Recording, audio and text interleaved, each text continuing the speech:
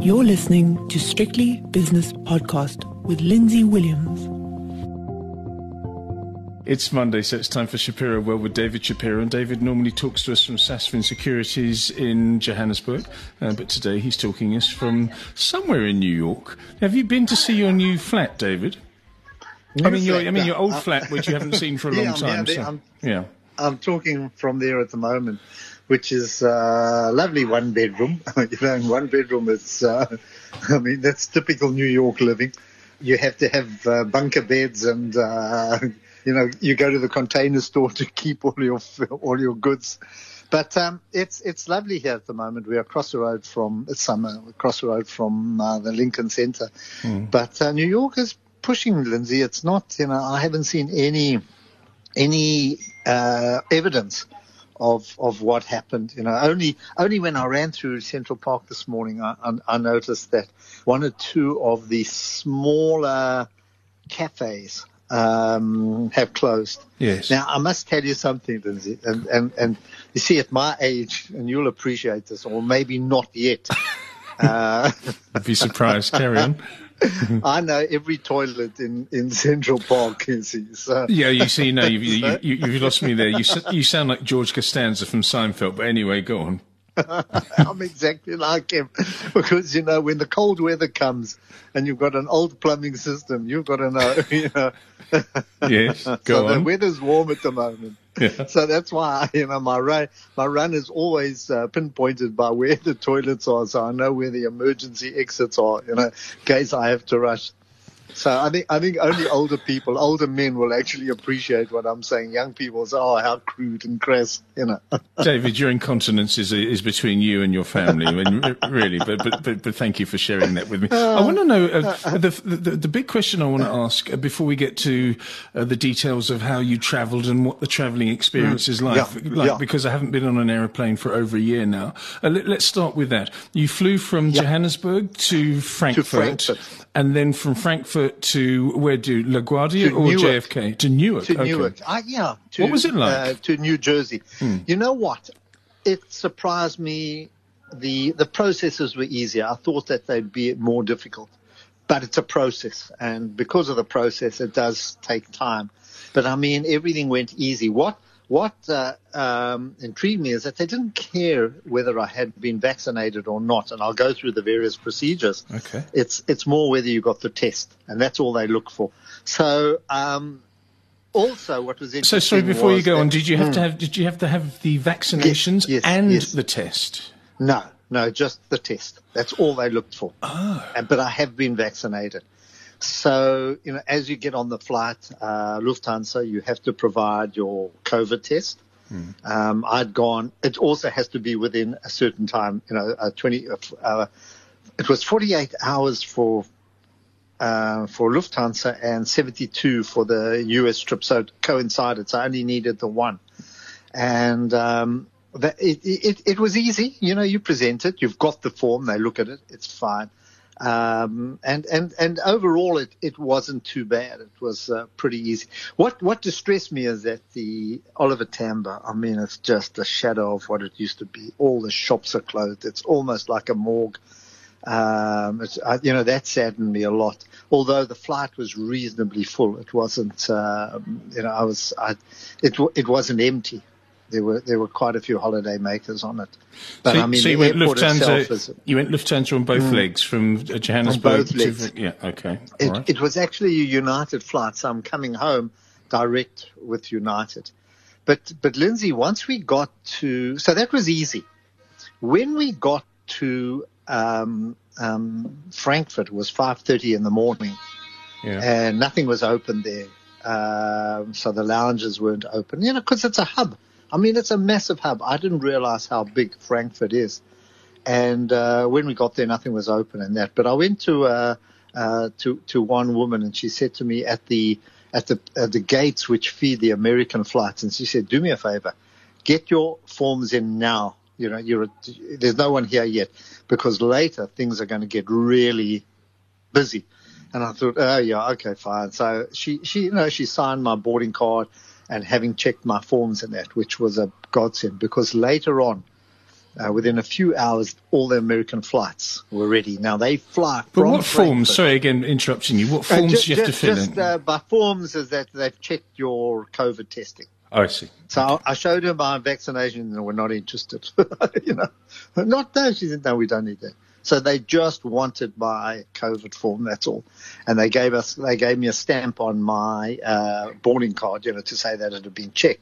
Now, I'll tell you what's also interesting as well, is that when we got to America, there was no test, there's no check at all. That was the only check. So when we went into America, just passed through. So they assume that the Europeans have done the job for them and you can just go into the country. The airline, exactly. So I was geared up for a grilling in America, not at all. In fact, we were out of America. We were out from the time we landed to the time we got into a cab. It was less than half an hour. Baggage collection, everything. Yeah. Very good. And but that was the only. But I just want to go to Frankfurt, and then I just want to come to the drive home. Frankfurt was so crowded. It was so packed with travelers that they had to open up the second lounge, which did not have food, wasn't catering any food, because that's how many people there. And believe me, it's a big lounge. It's a huge, huge lounge. There were hundreds of people in the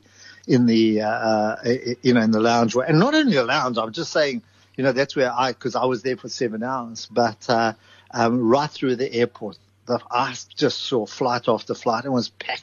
It might not be at the same pace as we've seen before, and a lot of areas might have been. It's not flying to a lot of areas, but certainly the American leg, that particular area that we occupied, there were hundreds of people, and flights to San Francisco and Miami and wherever it was. So is this because Frankfurt is a hub, as you say? I mean, it's not like Dubai, but it's certainly a hub, or is it just simply because it's August and German nationals are just taking advantage of going on holiday? I think both. You know what I mean? I think both. And but I thought it would be deathly quiet and that people would be scared. Forget it. You know what I mean? I think, everybody had their masks on and so on. But I mean, overall, there were significantly more people. The flight that I was on, which was to Newark, there was in New York. I don't know where the New York flight was actually United itself. So this was, the flight to Newark was, I would say 70% full, 75% full. There were 1 or 2 seats. I mean, if you were a latecomer, yes, you could have got, but it certainly wasn't empty. And tell me something else. Did your wife allow you to take the mask off during the flight? No, they don't. No, the airlines don't let you. Oh, the airlines don't. No. But you can eat, obviously, and drink. Only when you eat. Yeah. Only when you eat. That's all. Huh. And I mean, but alternatively, and I think that was the hardest thing, because from the time we left my home in Joburg to the time we got to the apartment here. Yes. That was 33 hours. Oh, that's my worst nightmare. 33. 33 hours. And I mean, with a mask on, recycling your bad breath, not your breath. What's it? Your exhaled breath. Yes. It's a process of it's very, very, it's very testing. And to sleep with a mask on is just ridiculous. Okay, but anyway, let's say you flew Joburg to Frankfurt to Newark, and then you got to New York, and this is the question that I'm really coming to now. Yeah. How does it feel compared to Johannesburg to be in New York? And I'm not talking about the fact that New York is one of my top 3 favorite cities. But do you feel a different kind of atmosphere and a different kind of security and openness in New York compared to Johannesburg? Just absolutely, totally. Look, it's now just 10:30. Yeah. 11:15. I mean, it's still very early, but and I haven't been out. But I mean, I went for quite a run in Central Park now, just before I spoke, before this, and everything's back to normal. There are hundreds of people there, and also a lot of tourists. I haven't gone to the tourist collection, the area which is on the east side of Central Park, on the southeast side. That's where That's where it's a hub. That's where you get all the horses and I haven't been there. I didn't go to that part of it. Right. But, all those carriages, and this is where tourists I haven't seen. But I saw a lot of people tourists around there as well, traveling this morning. But it seemed to be back to normal.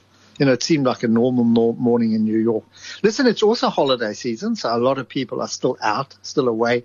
Schools are only going back in about 2 to 3 weeks' time. So many people are still away on vacation, but it was very busy, and I'll have a closer view just a little later. But I must tell you one thing, and this struck me when we came in from Newark. Okay, so Newark is New Jersey. Yes, and it's actually it suits us on the west side of Manhattan because it's to come from, as I've told you many times, to go from JFK. John Kennedy Airport to New York is, into Manhattan is impossible. It's never taken me less than 1.5 hours in a cab, in a taxi. So this is Sunday evening, Lindsay, Sunday evening, 5:30, 6 o'clock, the plane. I mean, 5:30, even earlier than that. So it's a Sunday evening. The traffic was hideous. When I say hideous, like nothing we endure in Johannesburg or anything like this, because they're all making for the Lincoln Tunnel, which connects. It's an underground tunnel which connects New Jersey and New York. And this is the most common one. I think you can use the Washington Bridge in it. But when I tell you thousands of cars, it took us a half an hour just to negotiate, which was no more than 2 or 3 kilometers, less than that. It's just 3-lane. Just 3-lane gridlock. But this is a good sign, David. I mean, people are coming out of their shells. I mean, yes. we've spoken about retail trends and people buying luxury stuff rather than essentials in previous conversations. But now people are just saying, we're fed up with this. For 18 months we've had this, and now we're going to have some fun. And if it's a 1.5 hour or 45-minute cab journey, I don't care. I want to go to New York and have some fun. And that's what you're experiencing, I think. Well, this was people out. You know what I mean? People were out, whether they were crossing back into New York, having gone out wherever they've been. But, my daughter says she says anytime, whenever you cross into New York, there's always going to be those kind of holdups. But the point I want to make. When you're coming in, it's actually a beautiful view of Manhattan. Yeah. Magnificent view of Manhattan when you come in from the New Jersey side. I mean, in most cases, you just see the complete island. And the one thing about New York is that its buildings are extraordinary. From the Art Deco buildings of the 1920s, 30s, when they started to put up the skyscrapers, to today, where you've got these modern skyscrapers which go up way, way higher than the Empire State. I don't know. They pencil thin. And, you wanted an apartment in one of those, I think Bill Ackman's got one, I don't know, it cost him about $100 million. Oh, yeah. And what struck me is that if you go to any museum in New York as well, whether you go to the MoMA, the Frick, wherever, the Metropolitan, they have a wealth of art and museum pieces that are priceless. Very few cities, Paris, maybe Rome, where you can go and see those treasures. And yet against that, so against the treasures of art, against the new buildings that we're seeing, which are marvels of modern architecture, you've got an infrastructure that hasn't been touched since, I don't know, the 30s, 40s. Well, this is what President Biden is trying to correct, of course. It's mad. Countrywide, it's a crumbling infrastructure, isn't it? But when I say crumbling, it's mad that in how the city has progressed. The city has become so rich. People are rich. And the roads, they haven't added a road. They haven't added a bridge. You know what I mean? They haven't added a new railway. They've done nothing to absorb this kind of traffic. And, it's staggering. It's absolutely staggering because you can't allow it to continue. You can't let it continue along this road. I mean, otherwise everything just falls into a big heap. Something's going to happen. So you look at it and say, how are we so backwards? How have we not done it? How have the politicians not kind of reinvested in anything or had the foresight to improve things. You know, it's mad because when you look at they're operational, like the roads are operational, the bridges are, but when you look at them, you just say, "Hell, this place needs a serious paint job." You know what I mean? It needs an uplift. It's just old steel. You know when you look at old steel that's rusted but still holding, that's what the American infrastructure looks like. So it's something that you just have to do. I mean, it's extraordinary. Anyway, it sounds like fun, and I envy you. I mean, it's been so long. New York is one of those cities where you say, well, I used to go to this place, this bar here, and I used to go to that restaurant there, but they wouldn't be open today, or they would have been taken over, or there'll be places that are more fashionable and more frequented than the ones that I would be used to. That's the dynamism of New York. It's a fantastic place, I have to say. Yes. No, it's ever changing. You know, when I say ever changing, it just keeps changing shape all the time. You know, one building will go down, a new one will come up, and places that, as you say, you know, I used to always like to buy pens and paper at a place called Lee's. You know, they've gone. I said, oh my God, where are they gone? There's no alternative. So it's that's what happens. And so many places that we used to, you know, that were popularized in movies and books, a lot of those have kind of gone as well.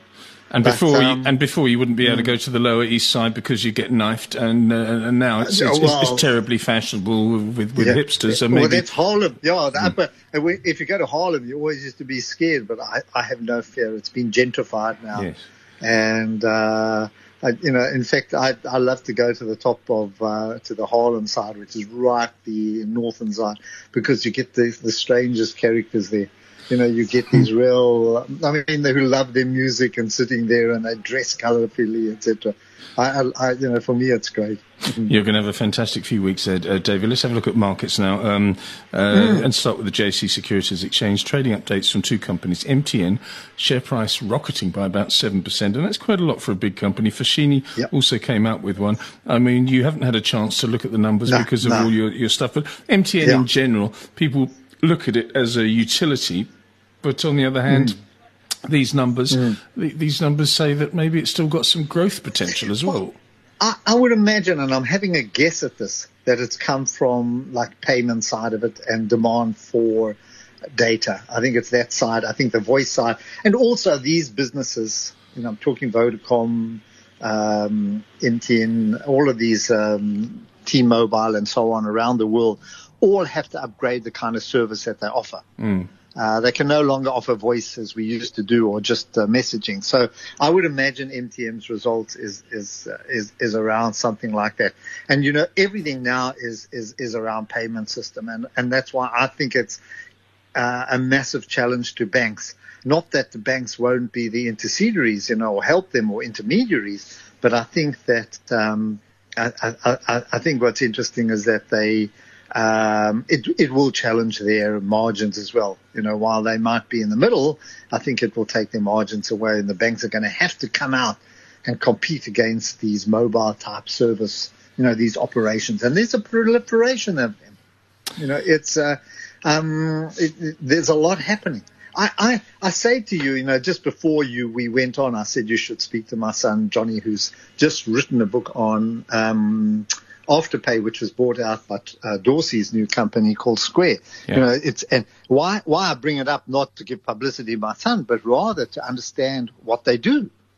You know, and Apple Pay are doing the same kind of thing with Goldman Sachs now, which is this, buy now, pay later, pay over 4 weeks or every 2 weeks, you know, an installment. 4 installments every 2 weeks, and you can buy goods now, $600, $800, and it's just, and there's no interest. So there's so many forms that are taking place which make, which are a challenge to the systems that we've had before. Have you heard of a company called Movile? No. In South America, okay. Latin American startup holding Movile has received a $194.2 million investment from Prosus. Okay. This is the company. The new investment will fund expansion in Movile, its current companies such as Brazilian delivery app iFood, fintechs Movile Pay and Zoop, So again, the fintech story. And Mensajeros Urbanos, a Colombia-based logistics company that is also expanding into Mexico. This is a big investment, $200 million. It's a lot, isn't it? So for Process. For Process. Yeah, it's a big one. Yeah. South America. It is. Look, the trouble is that it seems a little bit here, a little bit there. I'm not criticizing them. I'm not in any way. We're hoping that all of this comes together. Almost like a SoftBank type operation where Process now becomes a venture capital business or almost an investment bank. And there's a hope that something catches up and catches on, and they are able to offset, I think, what is becoming a bit of a growing concern about what's happening in China. And what I did read, because I'm quite conscious of it, there's been quite a few articles on what this means, and I think in all cases, both pro and anti, what happened in government. I think there's concerns of where this is going, but I think what does come across is the Chinese, the Chinese authorities' decision to clamp down on what they say monopolies on businesses that were just getting a little too powerful, a little too full of themselves. And I see that both Process and Naspers are down today. Naspers down another 1%. And it could be, I saw the rand strong. 14.40 at the moment, yeah. Yeah, I know the miners have picked up. It's still an area I'm quite bullish about. Well, you saw the trade balance. I mean, you saw the trade balance this week. That was a really big number. Record, yeah. But it's, there's a negative side to it is we're not spending, hey? Yeah, exactly. Exports were up 2% and imports were flat, which means we're not buying stuff. In other words, we don't need to import because our demand has fallen flat. Exactly. And also there's no demand for investment, machinery or anything around that. And that to me is a bit of a concern. So, in other words, we're not reinvesting in the economy. And, or no one's taken the courage. You're the one who said it. You've pointed out demand exactly there. So people haven't got the confidence to actually, make those decisions. But, and that's the big worry. Well, it sounds as though New Yorkers have got a lot of confidence at the moment, and people that are going to New York have got a lot of confidence. A couple of your places have closed down, David, but luckily some toilets in Central Park are still open to facilitate your specific needs. I'll give you an update in the week, with pleasure. Please don't. But what will you do tonight, for example? Do you go out with the family? What do you do? Oh, yes. What's interesting is how the restaurants have repositioned themselves. Yes. So what they've done is that they have built almost like an exterior, exterior, like where you've got fenced off or booths which are, demarcated. So people are eating outside. They're not going into the restaurants, of course, because rent is very expensive. So people cram almost like Paris, or I would imagine that in Amsterdam and places like this where you can't go and buy a big expansive area. People sit, shoulder to shoulder, table to table. So what they've done is they've actually encroached in the road and in some of the parking areas and there.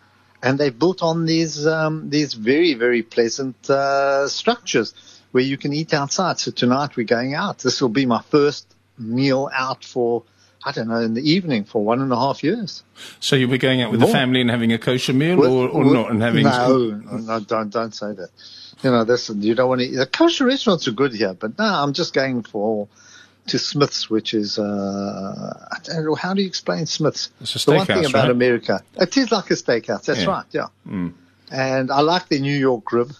And the only thing is you've got to say, just go light on the fries, on the chips. Because in America, if you ask for chips, they don't give you 5 chips on the side. They give you a plate that is big as the Empire State Building. So who can eat all of these things, man? Yeah, you must watch your weight. Send me some photos, David Shapiro. And a beer. Have a beer. We'll have a Bud Light or something like that. One of those dusty beers. No, not Bud. No. All right. Well, you sound as though you sound in very good mood, and I'm very envious of you. That's David Shapiro, who is from Sasson Securities in Johannesburg, but currently seconded to New York. That was Shapiroworld.